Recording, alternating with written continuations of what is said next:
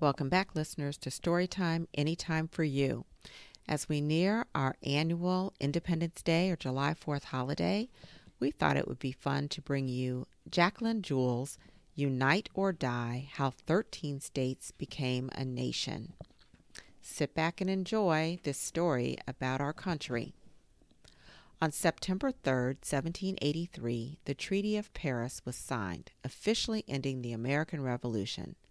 13 colonies had won their independence from England. A new country was born. "Hooray, freedom!" cried Massachusetts. "Now we can govern ourselves," said Maryland. "Are we ready?" asked Georgia. George Washington, the commander of the Continental Army, said goodbye to his troops and went back to his home, Mount Vernon, in Virginia. The new country was called the United States of America, but it was not united. Each state had its own leaders and its own government. The states were like 13 separate countries. New York asked, "Shouldn't someone be in charge?" Pennsylvania responded, "We just got rid of King George. We don't want anyone telling us what to do." New Hampshire said, "I'll make my own decisions, thank you very much." Connecticut felt, "We're on our own now." Massachusetts said, "I know what's best for me." And Virginia asked, "Who am I? A Virginian or an American?" "Independence, that's what we fought for," said Delaware. "I love being my own boss," said Rhode Island. The country operated under a document called the Articles of Confederation. This political system gave the national government very little power.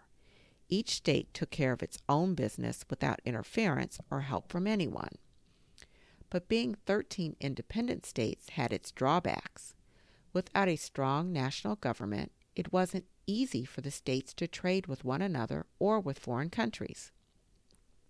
Massachusetts said, "When I go to Rhode Island, they won't take my money." Well, Rhode Island responded, "Of course not. Your money is worthless here." "Then how can we do business with each other?" asked Massachusetts. "Speaking of business, I want to sell goods to Europe." "Me too," said Maryland. "So do I," said Georgia. "Don't we need a treaty to trade? Who can negotiate for all of us?" There was no one to settle disagreements over borders and trade. There was no one to provide help if a state was in trouble. New York asked, "How can we decide once and for all who owns what? New Hampshire is trying to claim land that belongs to me." New Hampshire responded, "Not true. That land belongs to me." Massachusetts asked, "You think you have problems? I have a rebellion on my hands. A man named Daniel Shays and his angry mob of farmers are threatening me. Can the government help?" "Sorry," said New Hampshire, "you'll have to take care of Daniel Shays yourself." "Whose ships have the right to sail on the Potomac River, yours or mine?" asked Virginia. "Maybe it's time we sat down to talk about things," said Maryland. In September 1786, delegates from Pennsylvania, Delaware, Virginia, New Hampshire, and New York gathered in Annapolis, Maryland. They discussed the problems among the states and identified what had to be done. "We're like a monster with 13 heads." "I wouldn't go that far. We're more like a blind octopus with 13 arms." The Articles of Confederation make the national government helpless and hopeless. We need a government that works. "But we only have 5 states represented here. What can we do?" "We can call another convention. We can ask everyone to come and help revise the Articles of Confederation." "That's an excellent idea. Let's meet in Philadelphia in the same hall where the Declaration of Independence was signed." The convention began on May 25th, 1787. 12 states sent delegates. "But not me," said Rhode Island. "I don't want anything to do with this suspicious nonsense." There were 55 delegates in all, including some of the most brilliant minds in the country: James Madison, Alexander Hamilton, Roger Sherman, George Mason, George Washington, and Benjamin Franklin. Thomas Jefferson and John Adams were in Europe, however, serving as ambassadors. "Make way for the Honorable Benjamin Franklin," Delaware declared, 81 years old and still full of style. New Jersey commented, "Look, he's being carried to the State House in a fancy sedan chair. How chic." South Carolina noticed, "There's General George Washington. You know this meeting is important if he's here." Maryland responded, "Everyone admires the general. Let's put him in charge of this assembly." As president of the convention, George Washington sat in a beautiful carved chair. He had a front row seat for all the arguments. Delaware stated, "I'm burning up in here. Can't we open a window?" Pennsylvania said, "We can't open the window. The flies will get in." Maryland asked, "What about opening a door? I need some air." But South Carolina said, "The doors are locked. Remember, we all voted to keep our meeting secret." Doors were locked and guards were stationed outside. There were no meetings with the press. The delegates were serious about keeping their conversations private. "I feel like a prisoner. There's a guard outside." Virginia said, "We better keep an eye on old Ben Franklin. He's got a loose tongue."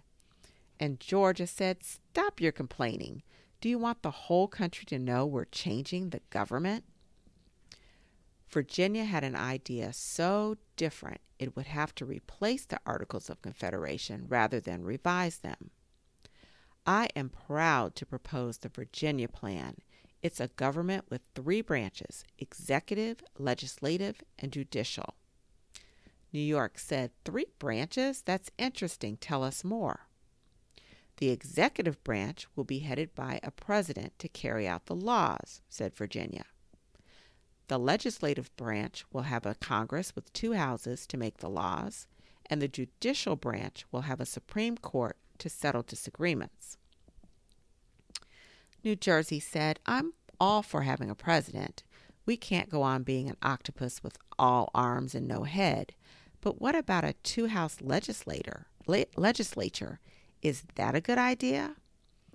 Massachusetts commented, "The British Parliament has 2 houses. Most of our states have 2-house legislatures." "Absolutely," responded Virginia. "With 2 houses, every law is voted on twice." The Virginia plan called for a new way of thinking. The states would have to give up some of their individual power in favor of a strong national government. The Virginia plan has real potential, thought Massachusetts. No, it doesn't, thought New Jersey. Did you see how the votes in Congress will be decided? Sure, the number of delegates will be based on population. What's wrong with that? Asked Pennsylvania. Everything, responded Delaware. If you have more delegates, you'll have more votes than I do. But North Carolina thought, but you're not even half my size. Why should you have the same number of votes? This wasn't an easy idea to accept, especially for the small states like New Jersey and Delaware, who were afraid the big states would outvote them in Congress. The smaller states counterattacked by presenting the New Jersey plan. I propose a one-house Congress where every state, no matter how small, has the same vote. We're not going to let you big states bully us. Without equal representation, my vote will be ignored. My citizens are just as important as yours. But the larger states responded, this country should be governed by the people. That means states with more people should have more say in Congress. Sounds reasonable to me. My ears hurt, said South Carolina. The big states and the small states argued for weeks. Delegates became discouraged. George Washington looked haggard, as if he were reliving the terrible days at Valley Forge. Virginia said, or asked, if we can't agree on anything, how can we stay one country?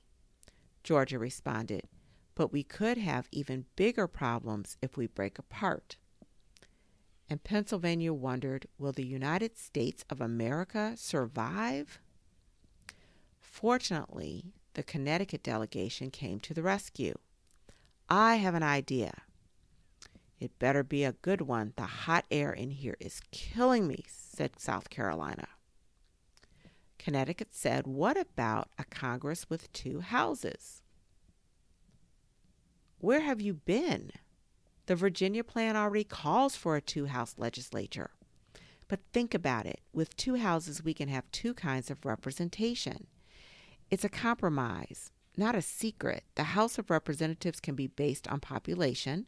The Senate can have two delegates for every state. I get it. What? What do you get? Let me in on the secret. But it's not a secret. So every state, no matter how small, will have two votes in the Senate. But states with more people will have more delegates in the House of Representatives.